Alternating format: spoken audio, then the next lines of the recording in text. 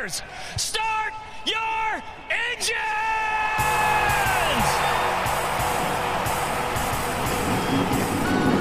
Welcome to the one place everybody wants to be.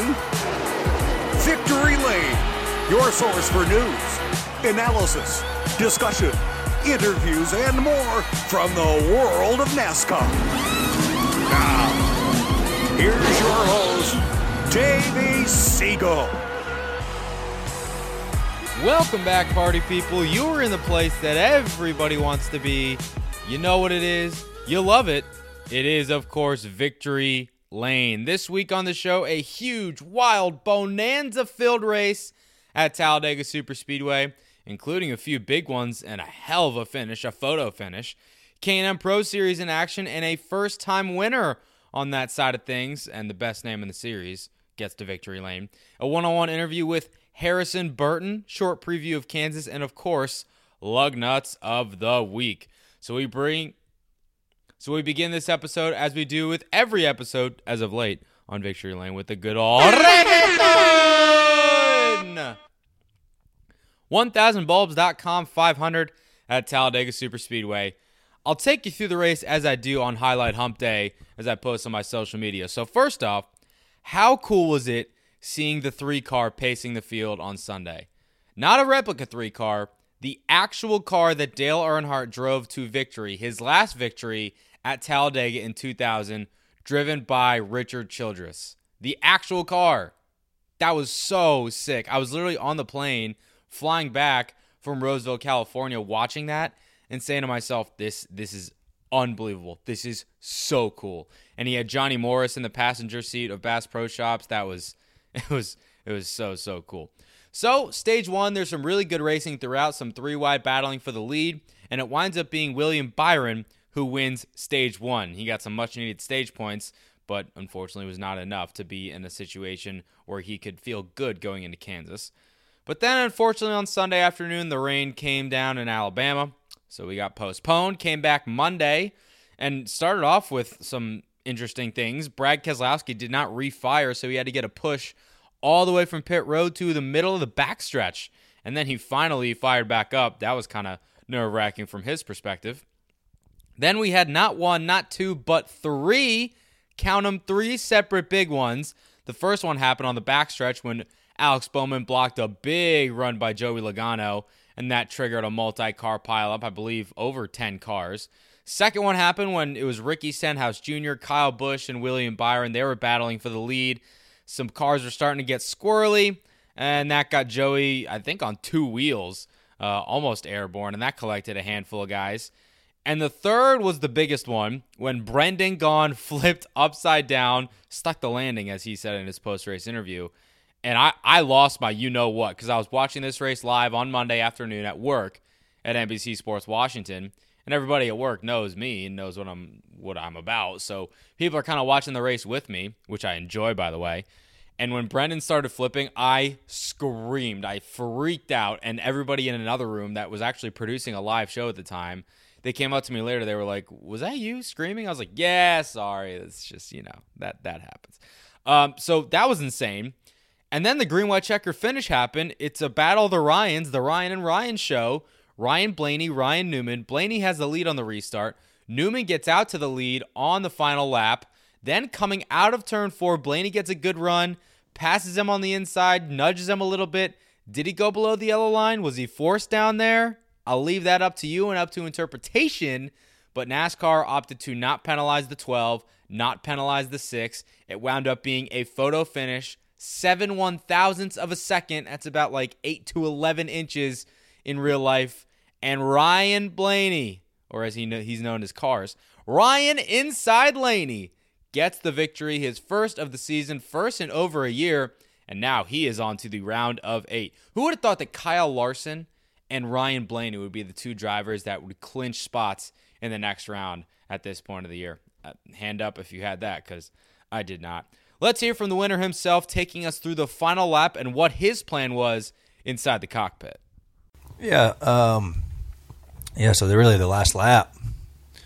I saw the 11 and 6 coming on the top, down the back. They were tandem together, and I saw them coming, and I wanted to pull up, but they were coming so much faster than us that if I would have pulled up and tried to block them, they just would have split me. You can't block runs like you used to with this package. There's none of that really none of that air bubble anymore that we used to talk about. You just run through the guy's bumper. So, and the runs are a lot larger, especially when you tandem like they did. So I figured my best bet was to try to pull the 11 off of them.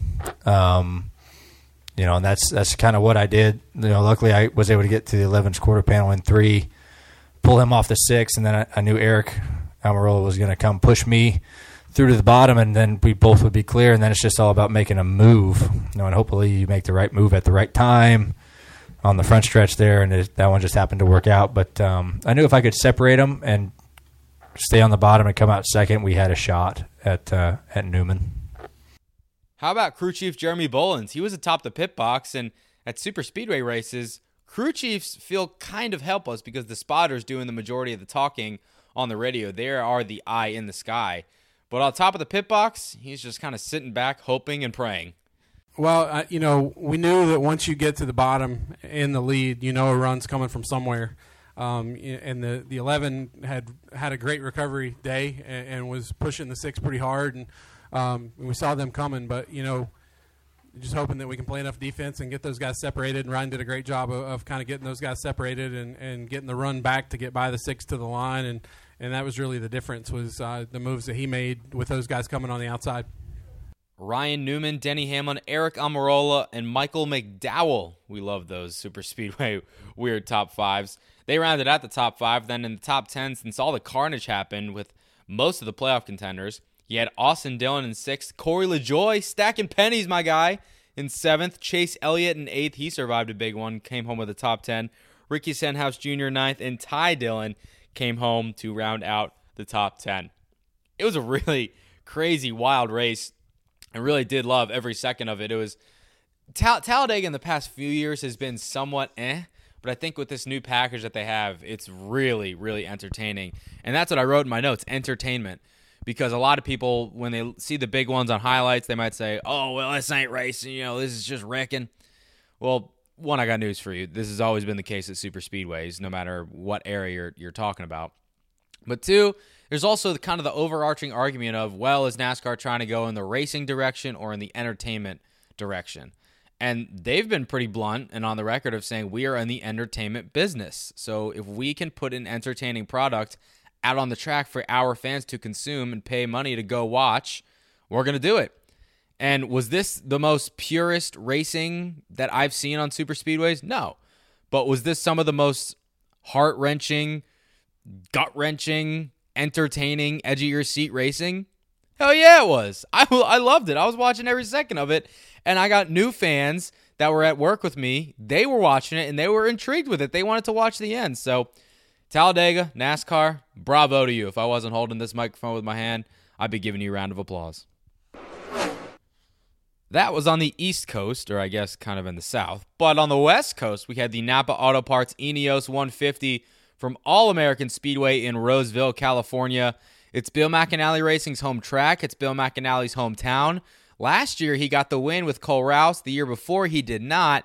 And unfortunately for Bill, his home track wound up being taken over by his rival, Bob Rincotti. Jagger Jones wins the race for the first time in his career, holds off a hard-charging Hailie Deegan in the closing laps, and we'll get to her in a second. And Jagger Jones for Sunrise Ford, the rookie, gets win numero uno. Nothing like your first win, right, Jagger Jones? How does this feel, man? Oh, it feels awesome. I think just how close we've gotten if you followed along this series. I've been close multiple times from the first race to the last one we just did, and to finally get the first one, I think it just feels so special, so awesome. This is what racers live for. Did you feel like it maybe wasn't coming this year because you'd had some bad luck? I mean, even in your first race ever in a K&N car on dirt, which you had never been on, you were oh so close, and then it got taken away from you. Did you ever kind of rethink that this might not be the year? No, I think just because the speed we've had and all the opportunities and how close we've gotten so many different times. It wasn't just one time, it was multiple times, and I think I never really doubted it was more when the first win was going to come, not if, for sure. So you've had some incidents with Hailie Deegan this season, and we saw what happened in Turn 4 in the early portions of the race. What happened from your perspective? Yeah, I mean, I don't know why she left. She just completely left the door open, and then I wasn't even going to drive it in there that hard, but then I got hit from the side, from the right rear quarter a little bit by the 13. Nothing major, just racing, and so I just went right to the bottom, and then she just came across my nose. I mean, no hard feelings. I think it was just a racing deal. I don't think her spotter might have told her clear or whatever. I don't think it was. It definitely wasn't intentional. So I understand she's mad that she spun out, but I don't think I was the one to blame. Were you a little bit nervous when she was coming back on you on the last restart? No, not really. They were giving me lap times to run before, and I was kind of conserving, and she wasn't really catching us. So I knew if I didn't make any mistakes and I just stuck right on the bottom and didn't kept focusing on drive off the corner, I knew she would never get to us. All right, it runs in the family. Grandpa Parnelli, Dad PJ, and now Jagger Jones, a K&N Pro Series West winner. How cool is it to get a congratulatory tweet from Jimmy Johnson, too? Because Jagger's actually been pretty good friends with Jimmy for the last few years. His grandfather, obviously, is Parnelli Jones. His dad's PJ. They have a rich racing heritage and lineage in that family.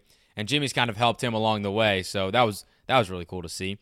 Haley's night was pretty wild. She wins the pole. She's fastest in both practices. Falls to second on the initial start. Derek Kraus passes her on the outside. Then she gets bumped and spun around in turns 3 and 4 by Jagger Jones in the early portions of the race. There was no caution for that spin, so she's running last. Does not fall a lap down. Drives all the way back inside the top 5. Somehow, someway, finishes runner-up in second. And as she's going to tell you right here, if she didn't have to go up back through the field and burn up all of her tires, because you only get one set if you choose not to pit during this race, if she didn't burn those up, she probably would have been sitting in victory lane. I don't really know where to begin for Hailie Deegan's second place run tonight, but I guess we can start with the contact in turn 3 and 4 in the opening laps of the race with Jagger Jones, who winds up going on to win. What happened from your perspective? I think when it comes to contact, I'm all for it when it's green, white, checkers, end of the race, at least mid-race on. But when it's 10 to 20 laps, I feel like you can give and take some room. And I guess I came down a little bit just because I was up high with trying to pass Derek on the outside, and I decided to come down, and my spotter told me clear. I guess I had some room, but in the end, this type of racing, people struggle to give and take, which I struggle to give and take 100%, me too, but I think that things need to wait a little bit later in the race. That's the problem we're kind of having, but even from my perspective, I need to get better at it, everyone else needs to get better at it, and so I think that in the end, I gave room to people early trying to come through the field until the end and stuff. I didn't really do anything, so I think that it was a pretty clean race. Somehow Derek, even on bad days, can make them good, which sucks for points for us. But in the end, it was a decent points day. We got some stuff done. I think that we swept it until now, and I felt like we would have had it if not.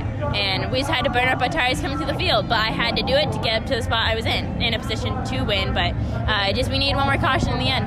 So speaking of cautions, let's talk about the no caution that happened with your spin. Did you expect there to be a yellow thrown? Because I think everybody pretty much was. Oh, yeah. I mean, I was in my mind, it didn't stall. I kept it going. I hit the clutch and stuff. But I expected a caution. But in the end, it could have caused more bunching up. Someone could have crashed in front of me and taken me out. So it worked out in my favor. It could have worked better. But in the end, they guys gave me a great car, and I did as much as I could with it with the time that we had. So when you were coming up through the field and you had that final restart, you were close to Jagger. What was the difference? Like you said, you had that set of tires on that you burned up coming back to the field. Yeah, I had nothing. I was driving as hard as I could, trying to get it without overdriving the car. And I was trying to get everything I could out of it. And they'd say, like, I'm a 10th faster, but just wasn't enough. I needed, like, a second faster. But I did as much as I could with the car. I had with the tires just being burnt up from trying to come through the field. I had to come through 15 cars. So I think we know that you have had some history with Jagger in the past this season. It started at the first race of the year. You won that one. He had some bad luck with some lap cars. What's going to be the mindset for you moving forward, racing around him specifically? I mean, points are almost second. I guess we're just going for wins. When it comes to Jagger, I'd say I run people how they run me. So it comes and goes. I moved him for a win. I didn't take him out, but I definitely gave him a little nose and moved up the track just a little bit. I didn't clean him out, but in the end, you get what you give. So. And we saw that you had some words with him at the car when he was getting ready to climb out.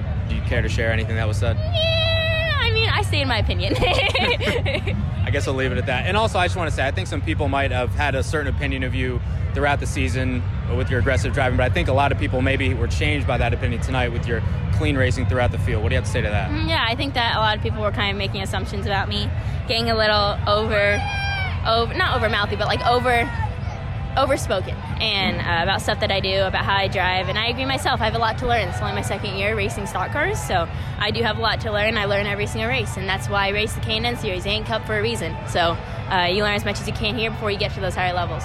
You had a lot of fan support here tonight. There was some cheers when Jagger climbed out, also some boos, and then when you were being interviewed over the PA, cheers all around. That must mean a lot. I mean, at least the fans are on my side, so.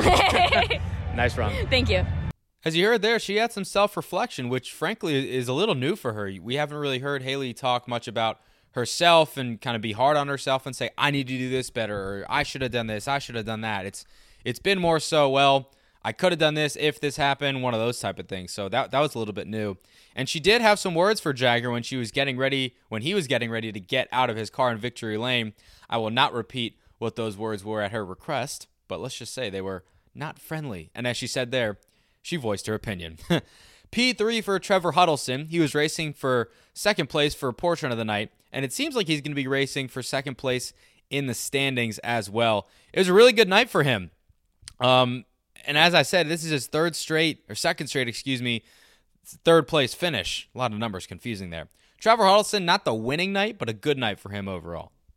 Third place run for Trevor Huddleston. Back-to-back weekends on the podium.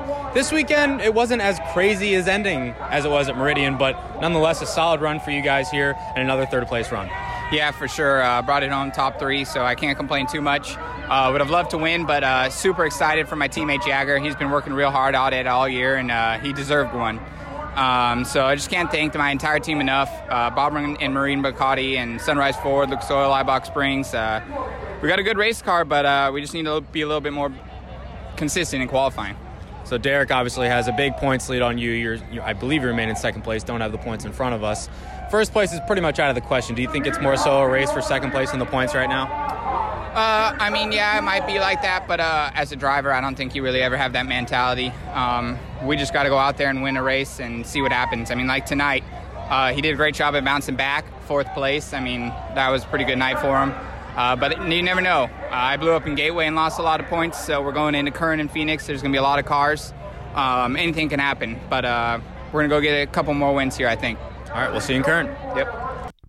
Derek Kraus also had a hell of a comeback from a flat tire while leading the race to come back to finish top 5. That's why Haley was like, even when he has a bad night, he somehow is able to get back in the swing of things and finish well. So he's leading the race. He's trying to pass the lap car of Takuma Koga. He runs over something, spins on the backstretch because of that flat tire, comes to pit road, changes tires, loses a lap, maybe 2, because I didn't have the scoring in front of me, and drives like a maniac to finish 4th. And points-wise, he is still sitting pretty. After his Wisconsin Badgers beat the hell out of my Michigan State Spartans, somehow... Well, you'll get in trouble for that later. Well, they did. Somehow, some way, Derek Kraus, you came back for a 4th place finish. How the heck you do that? I stayed calm. Team helped me a lot. Stayed calm. So it was a good race overall. It sucks that we had a flat right rear while leading. So I guess we'll just move on to Kern and had a good points day, I guess, and take all the positives out of this and move on to Kern. I don't know if you've seen the tire yet, but I saw it. There was a clear puncture in it, but it happened when we were trying to get by the 77 at Takuma Koga to put a lap down on him. Did that have any effect on the flat tire, do you think, or was it just something that was on the track?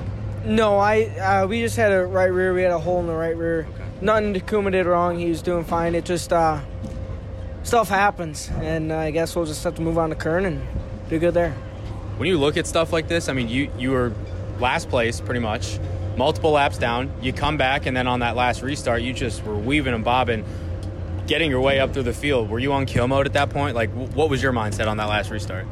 I don't know. We had to stay clean and just try to work. You're smiling. I think you were on kill mode. I don't know. You could say that. It was frustrating when that happened while leading, and I knew we had a really good car, and we drove all the way up to, it would have been 4th on the racetrack at the end of that long green flag run that we had. So we had a really good car. It just sucks that stuff happens like this, but it's part of racing. I guess we'll just move on. All right, no one's listening, no one's reading. How are you feeling about the championship now? Pretty good. We got 2 more. Kern, which is a really good track for me. I think statistically your best racetrack. Yeah, so hopefully we can do good there, have a good finish there, and I really wanted to get Bill's 100th win. So this kind of puts a damper on it. We got 2 more races, we got to win out the rest of the 2. So hopefully we can do that, and we get Bill McAnally's 100th win. Nice job. Thank you. Like I said, championship for him pretty much in the bag. He just needs to show up and do what he does, which is finish in the top 5, finish in the top 10, win races in the next 2. I mean, basically just Kern. And he should be pretty set to go. We'll see if he can get Bill McAnally his 100th win, as he said, because it's the next 2 races. And in Phoenix is going to be pretty tough because there's going to be a steep car count. Sam Mayer's going to be there too, and he's obviously been the class of K&N this year. So as I mentioned, next up is Kern County in 2 weekends' time in Bakersfield, California. That's the penultimate race of the season. We'll see how it all shakes out over there in Bakersfield.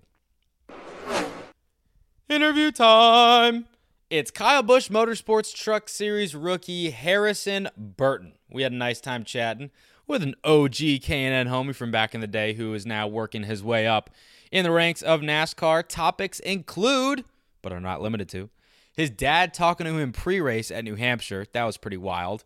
His New Hampshire race, which was also wild. How he handled that situation with the veteran Paul Menard. Adjusting from the Truck Series, which he's running full-time in 2019, to his limited Xfinity schedule, which he's running part-time in 2019. Something tells me he'll be running full-time there next year. How he got started in racing, his mom, Kim, being crazy, as I said that as she was standing right next to us.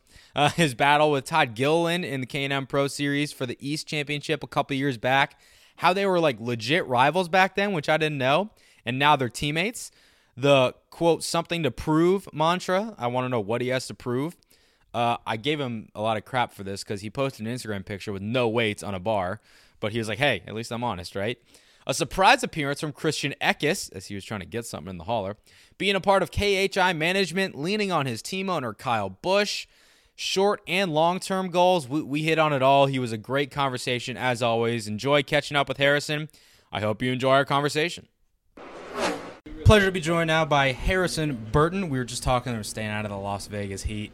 But we said that the dry heat is actually a thing. Some people say it's a myth. It's actually a thing. Confirmed. I agree. Yeah, 100%. Yeah, it's if it's 100 degrees in North Carolina, you can't step outside without melting. And then if it's 100 degrees here, you can kind of work with it. So that's a good thing at least. But the overall temperature starts to affect you inside the car quite a bit anyway, either way. So it's definitely a race where you got to stay hydrated and be ready to go. I'm sure it does. So let's get right into it. Your last name is synonymous with racing and families in racing. The Burton name, obviously. The thing that stood out to me was a couple weeks ago, your dad actually got on the radio at New Hampshire and talked to you, I think, on the pace laps, right? Yeah, yep. How cool was that? I feel like that was like a weird but a cool moment for somebody like you. It was strange because a lot of times he's on the radio and he's just talking to me on the radio and he's not on TV or anything. Right. But he was like pitching me questions and like interviewing me, and I'm about to go green. Working dad. Yeah, so it was a different experience. It was cool for it to kind of come full circle like that, and to be in a race where he's commentating was really, really cool and an interesting experience, like you said. But it was awesome. It was a cool memory I have with my dad now, and I can think about that later in the future. And you had an interesting race, too. I did, yeah. I will say, I was actually pretty impressed on how you handled the situation. Some people might say, oh, who's this young kid trying to stand up for himself? But I was kind of on the other side of things. I'm saying, okay, here's a veteran, Paul Menard, who recently just announced his full-time retirement. And then here's a young kid who says, look, I'm not going to be pushed around and take his you-know-what. I was impressed with that, and I'm sure that you got a lot of reaction on both sides from that. But I just wanted to say that it was interesting how you handled yourself, and I respected it a lot. Yeah, it was definitely an interesting experience for me. That's something that's crazy is, that was one of my first few Xfinity starts, right? Yeah. And so he's a Cup guy. I've been racing Cup for 16 years, and so he's got respect in the sport, right? So it's definitely a difficult balance, right? But I think that as a young guy, you got to stand your ground and show that you're there to race. I'm way past that now. I don't have any grudge or anything with Menard or anything. It's all over, and that's kind of part of racing, and that's what makes people sit in the seats. So it's a good thing, and I can move on from that and have a learning experience. How has that part-time Xfinity schedule been? Is it tough, like jumping back and forth between the truck and the Xfinity car? Is that tough at all? It is a little challenging. I think I don't know. I think that they're both just very different. So you have to use different mindsets in either one. I think the truck is very reliant on aerodynamic grip, whereas the Xfinity car is as well, but it's a more mechanical grip as well. You're sliding around a little bit more in the Xfinity car and all that, which is a lot of fun for a driver. I was going to say, it almost seems like you prefer – the results kind of show that the Xfinity car, you perform a little better. Yeah, I don't know. It's each is different. I think I grew up racing super late models, right? And they're high horsepower, low grip kind of race cars, and that's kind of how Xfinity is. So trucks is a way different ball game than what I kind of grew up doing. So Xfinity felt maybe a little bit more natural, but I don't like one more than the other. I like to race no matter if it's a go-kart or Xfinity car or whatever it may be. So take me back to the start of when you were racing. It's been well documented, but I want you to tell the listeners how you got started, when, where, what did you race, and what was the age when you kind of realized, all right, this is what I'm going to do. I'm actually doing this. So I started really young. I was 3 or 4 years old, right, and I'm begging my dad to let me race. Kind of par for the course, though. Yeah, I had a battery-powered, like, plastic cart that I would drive around the racetracks with. My mom would, like, run beside me or whatever it may be, and I would be driving my go-kart. Yeah. And then when I was 4, it was Christmas, and I remember I was at my grandma's house, and, we opened our presents, and, my dad was like, go out to the garage, there's one more present. And there was a quarter midget sitting there. How old are you at this point? 4. So 4-year-old was freaking out. I'm pumped. Now. Yeah. So there's a quarter midget in the garage, and it's got like decals just like my dad's Cup car at the time. It was really really cool. So I started. You gotta show me a picture of that later. Yeah, I'll pull it up. But I raced that. I raced quarter midgets till I was 11. There's different classes all throughout, and then I moved to late models from there, and kind of kept working my way up. Here you are. Here we are. So you mentioned your mom. She's sitting right there. We love her for it. And something that I wrote down was Mom is crazy on the pit box. Definitely. we love that though.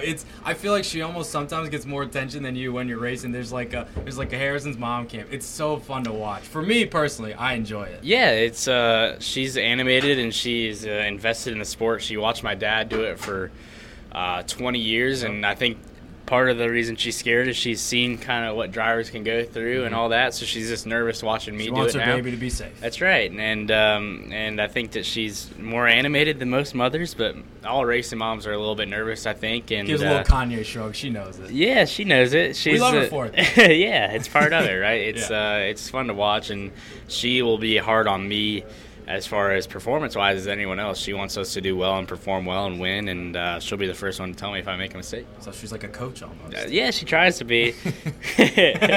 She's not saying anything. She's just looking at me right now. Coach is giving you a disapproving glare. Yeah, disapproving glare. No good. So we've talked a couple times in your K&N Pro Series rides, and I want you to take me back to 2017, I believe it was. That's the year that you won the K&N East Championship. You were battling with Todd Gilliland hard. He was going for both the East and the West Championship. He ended up blowing a tire, and kind of that gave the championship to you, but you battled all year long. Can you kind of take me back to that year and then specifically that race? I mean, what do you remember about that? I remember a lot about that. I remember we started the year really hot. We won like 3 races like back, really, really fast. And this was with MDM. Yeah, MDM at the time, and we were really fast. And then Gilliland got really good towards the end of the season, and he rattled off, I think, like 5 wins really quickly, and I was still at 3, and then I had won, or he rattled off like 4 wins, and there's a race that we had at Stafford, I believe it was, and we're Thompson, and we were going back and forth, and that was the race that we won, and I think that was a big momentum changer because we evened the points back up that race, and then going into Dover, we were close enough to be within striking distance, and we caught a break to his, I wish, his misfortune. I wish we could have finished it out. Point? No, so we were running like 3rd and 4th, and I'm right on his bumper. I knew you guys were right next to each other. And I think if he would have finished 4th and I would have won, I think I would have had the championship or something like that. There was some way that I could do it. It was so close. Yeah, it was really close battle, and I wish we could have finished it out because we had a good car and ended up winning the race. But it was a cool experience to win a championship, and now we're teammates, which is cool. You're the homies. Yeah, me and him, we started we were like rivals that whole year. Like Yeah. we didn't really talk to each other or nothing. Oh, And, so like actual rivals. oh yeah, like Okay. yeah. And then I thought you were more so like the friendly rivals. no. So we kind of went through like a Rough phase patch? where we didn't talk to each other at all, and we were just competitors, and it was fun that way. And now we're teammates, and it's just as fun. We get to be buddies and work together, but still have that same fire on the racetrack. I guess it comes full circle, Yeah, right? for sure. That's cool. So you have a tagline that you have social media, all your YouTube videos, it's something to prove. I Yeah. think it might be kind of self-explanatory, but can you expand on that a little bit more? What do you have to prove? Yeah, so that I came up with that when I was, I'd say, 15 or 16, and I had just 15-year-old marketing. Yeah, guru. I know. Jeez. So I had come off of a really bad year in K&N the year before I won a championship. And all I heard was I sucked and I wasn't good enough and this and that. And then it was cool to be able to have that mindset going into that year and then be successful.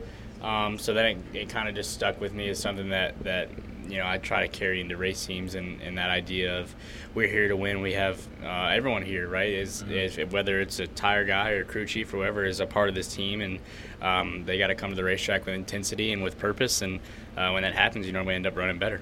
I do have one bone to pick with you, though. And There you go. I don't have this ready, but I'm going to bring it up. I Okay. think you posted one thing on Instagram, and it was you in the weight room. Okay? Yeah, and there's no weights on Yes. the bar. I was like, That's messed dude, up. Come on, man. So at least I'm honest, right? Yeah. So I'm doing curls, right? And my buddy has got like 2 20-pound weights. Here it is right here. Headed to Canada after a good week of work and prep. Look at that arm, though. That's not bad. Yeah, look at that no weight, though. That's not what you focus on. No. So, so it was. I'm not dishonest. I'm not the strongest guy out I there, like how but you embrace it, I though. work hard. Yeah. I like how you knew it. Yeah. Right away, too. Oh yeah. I knew it was coming up for sure. Yeah. You're in the weight room a lot, though? Yeah, so Toyota has set up a really good system for us where there's a gym for all the development drivers, and we're in there basically anytime that we're free and have time. We'll normally work out in groups like me, Christian, and Todd. I'll get distracted. Yeah, we have fun. It's a little distracting, but we have a good time. Christian, don't you think we have a good time at the gym? A little distracting when we're all there, or what? No. What are you doing? Grab whatever you need. No, don't worry about it. You're interrupting the interview. Let's get your thoughts on Harrison's Instagram when he's curling the bar with no weights on. Yeah, it's an interesting one for sure. We're not the strongest guys, to be honest. It's kind of disappointing. It is. If we're being honest. It is pretty it's very sad. disappointing. It's but a sad day. You gotta get in the weight room more then. Well, the problem we're there all the time. that's the You problem. gotta do more work in the weight room. Genetics, I guess. I think it's genetics. I think I'm going with that too. Yeah. All right, cool. We got Christian on the show. Yeah. Wonderful. So you're a part of K&N Management. Yep. That must be really cool to have that kind of business branch attached to you. And I'm sure having Kevin as it's kind of a linchpin to lean on sometimes when you need any advice. That's a cool thing as well. Yeah, for sure. I think the more you can get connected in the business world of racing, the better chance you have of staying here for a long time.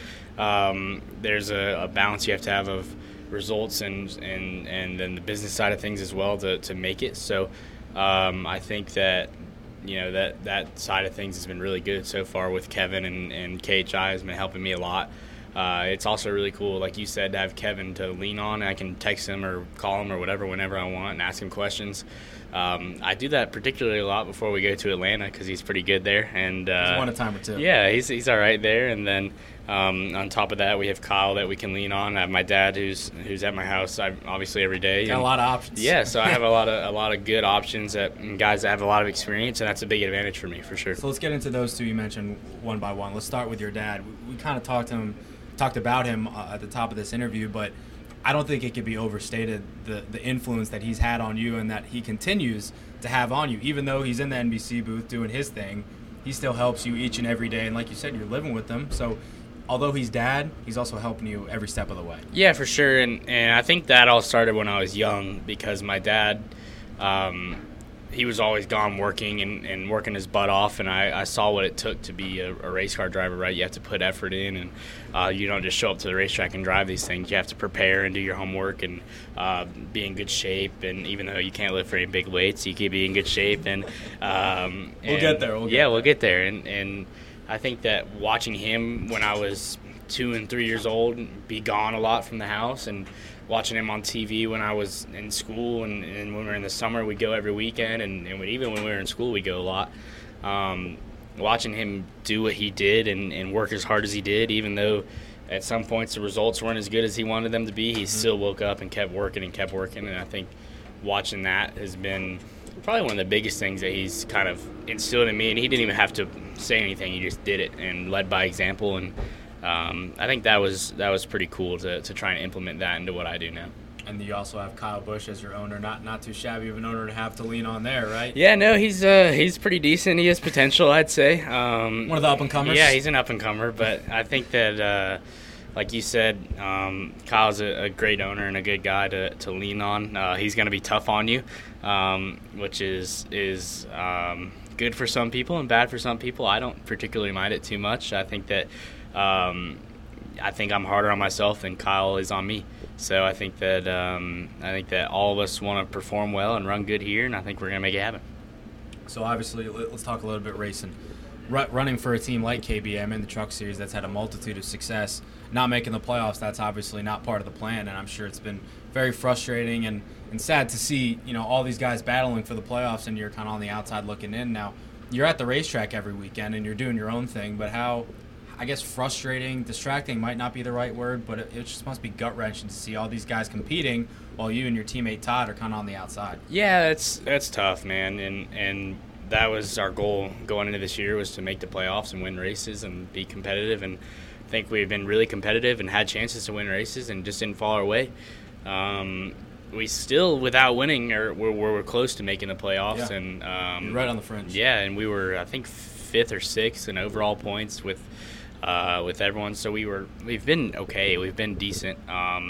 We've been in the front and trying to contend for wins. We just haven't been able to put it all together. So, like you said, it's frustrating, but it's part of learning. I think that both me and my teammate Todd are frustrated and disappointed, and but we're still hungry, right? We're gonna go, and even though we're not in the playoffs, we're gonna go try and win and go try and steal the show from these guys. I think that's the biggest thing now, is staying motivated and waking up every morning and still realizing I have a good opportunity to win races, and that's what I love to do, right? So it sucks not being in the playoffs, right? But it's all right, and we'll make it happen and go win some races. How close do you guys think you are to winning races? Because it's one thing to compete, like you said, and be on the fringe of a playoff. It's another thing to get past Moffitt, who's real hot right now, get past Ross, who's hot right now. But you guys seem to be right there. Yeah, we're close, man.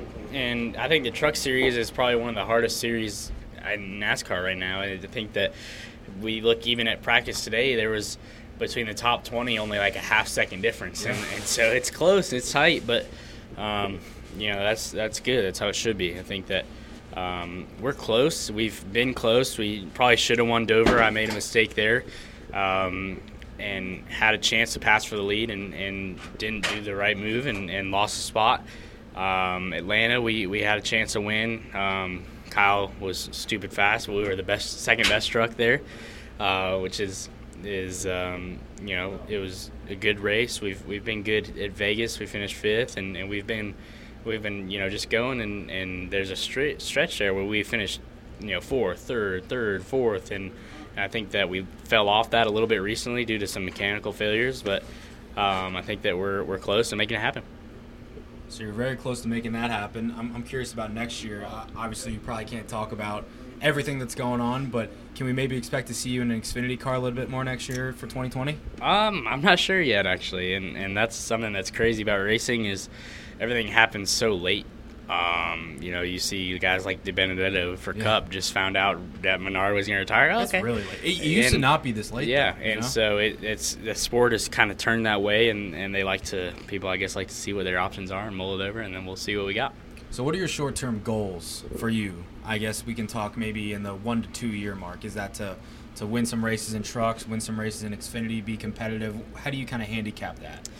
That's tough, right? Because in trucks right now, it's just win, right? And that's an easy goal to say, okay, we're going to win.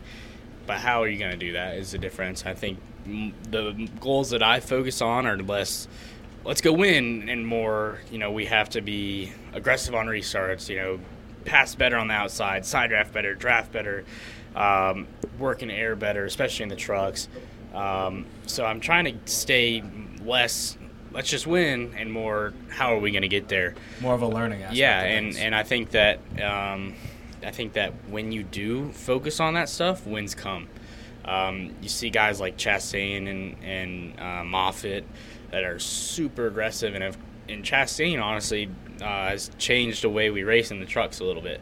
I think everyone is kind of less give and take now, and it's more just take, which is fun. I like it that way.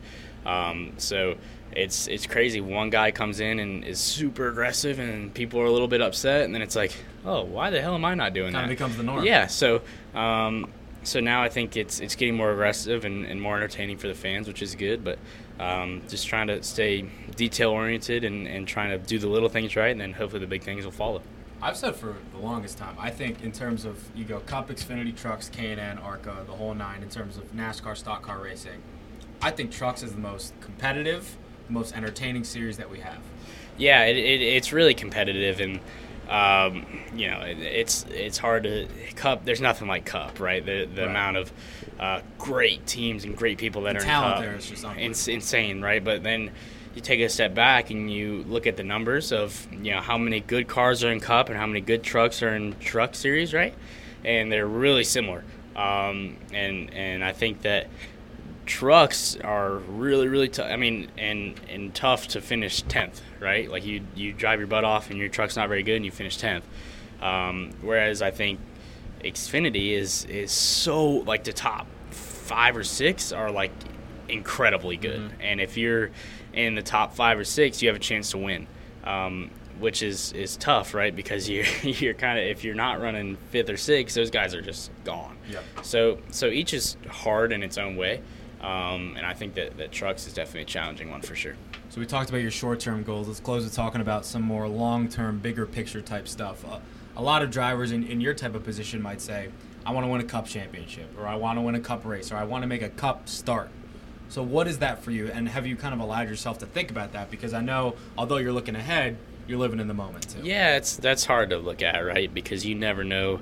Your goals are going to change as life goes on. You look at a guy like, let's say, DiBenedetto, his goal from when he was in the 32 to when he was in the 95 certainly changed, and now I think his outlook is going to change more with the 21 and just how things change around you.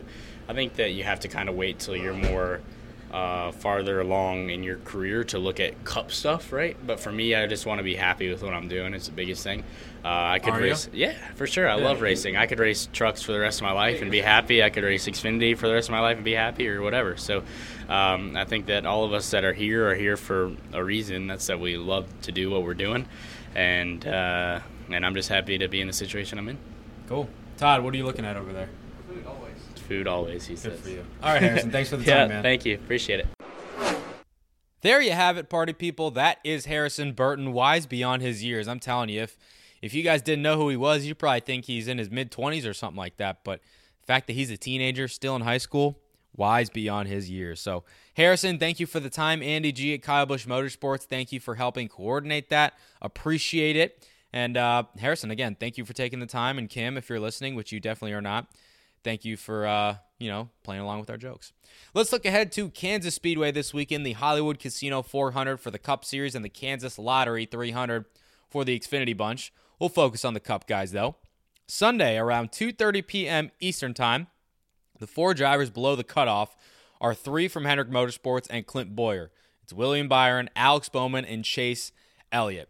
It's pretty much win or go home for all 4 of those guys. They've all said so because the drivers that are in front of them are just too good. If the cutoff was Talladega, that'd be different because you have the wild card factor and the unpredictability that comes with that.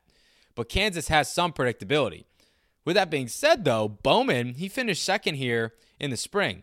So hopefully he'll be able to. Let's see. I want to also touch on Chase Elliott because I actually did a full conversation with him for NBC Sports Washington. When I'm recording this, I did this yesterday, and I posted it this morning, which is Thursday morning around like 10 o'clock in the morning. But if you want to listen to that full conversation, it's on my YouTube channel. You just search Chase Elliott one-on-one Davey Siegel, or you could just check my Twitter. There's a link to it there, and my Facebook page. That's facebook.com/Davey Center. So be sure to check that out. Really enjoyed talking with him. You guys might know that Chase isn't really a great interview, but he was in a pretty good mood, and I got him to chuckle a couple times, and we talked for about 14 minutes. So that was really fun. Appreciate Ross from NASCAR and everybody at NBC Sports Washington for helping out with that and letting me do my thing. And he said he has to win at Kansas. He won that race last season. I told him he could be going to worse places. He agreed with me on that. So we'll see if he can get her done this weekend in the Great Plains. Lug Nuts of the Week. Cue the music. It's kind of a weak Lug Nuts, but I'm still kind of tired because I woke up a little bit ago. Short but abbreviated, but full Lug Nuts of the Week. Ricky Stenhouse Jr. has found a ride for next year and possibly beyond. JTG Doherty Racing. So he and Chris Buescher essentially swap seats. So he's most likely going to be in the 37 for a couple years, and Chris Buescher takes his seat over in the 17. And also Ross Chastain to Colleague Racing full-time in 2020 for the Xfinity Series Championship with 23, I believe, races full-time sponsorship from Nutrient Ag Solutions. That is now official. Speaking of Colleague Racing, they had some issues on their way to Kansas. Their hauler crashed on the highway, and it was scary as hell. It was on its side in the woods. It was a really, really bad scene. Thankfully, everybody that was aboard was okay. They're being transported to a local hospital, the last thing I saw, and it seems like they're in stable condition. And Matt Collick said that they still plan to race 2 cars at Kansas this weekend with Justin Haley and Ross Chastain and compete for the win. So hopefully everybody over there will be fine, and everybody will be able to recover from their injuries if they have any pretty quickly. The body of Lonnie Troxwell, who is a former Truck Series owner in the early 2000s, competed in about 75 races, I believe. The body of his was found in the Ohio River. Yikes, he was 68 years old. Not sure what happened there, but wanted to report that as I saw it on the place where I get all my news, NASCAR.com, or NBCSports.com/NASCAR. That's what it is, but also NASCAR.com. Tanner Gray is going to make 3 Truck Series starts. His first such National Series starts. They will come with DGR Crosley. He obviously finished 4th in the K&N Pro Series East Championship standings in his rookie season. Got the win at South Boston in twin race number 1. Had a pole, handful of top 5s, multiple top 10s. We'll be interested to see how the former NHRA Pro Stock champion enjoys his next transition in the world of stock car racing, now racing a truck. Speaking of trucks, Jeb Burton, not Jeff, but Jeb, he is going to run Martinsville with Nice Motorsports. And I remember they were quick there earlier this season, so I'll be interested to see if Jeb can contend for the win too, because he's shown his worth in the Xfinity Series and his limited starts this year with Junior Motorsports, and Nice is no slouch over in the Truck Series nowadays, so we'll be interested to watch and see how Jeb does at Martinsville here in a couple weeks. That will wrap things up, though, for episode 33 of Victory Lane 2.0. Do me a favor. I know it sounds trivial, and I say it every week. Please do me a favor. Rate this podcast, review this podcast, subscribe. We are on iTunes, Google Play, Spotify, SoundCloud. I hope you guys enjoy the race this weekend. I will not be there. It's actually one of my few off weekends in the last 4 or 5 months, but I'm spending it on the road. I committed to going to Chicago to see some of my school friends at MSU this weekend, so I'm actually head there later today. Time you're listening to this, I'm probably already there having a good time seeing my people. So hopefully while they're watching football, I'll be able to stream the race or watch on a different TV or something on Sunday afternoon. But until next week, peace and love, my dudes and dudettes. We'll see you on the other side.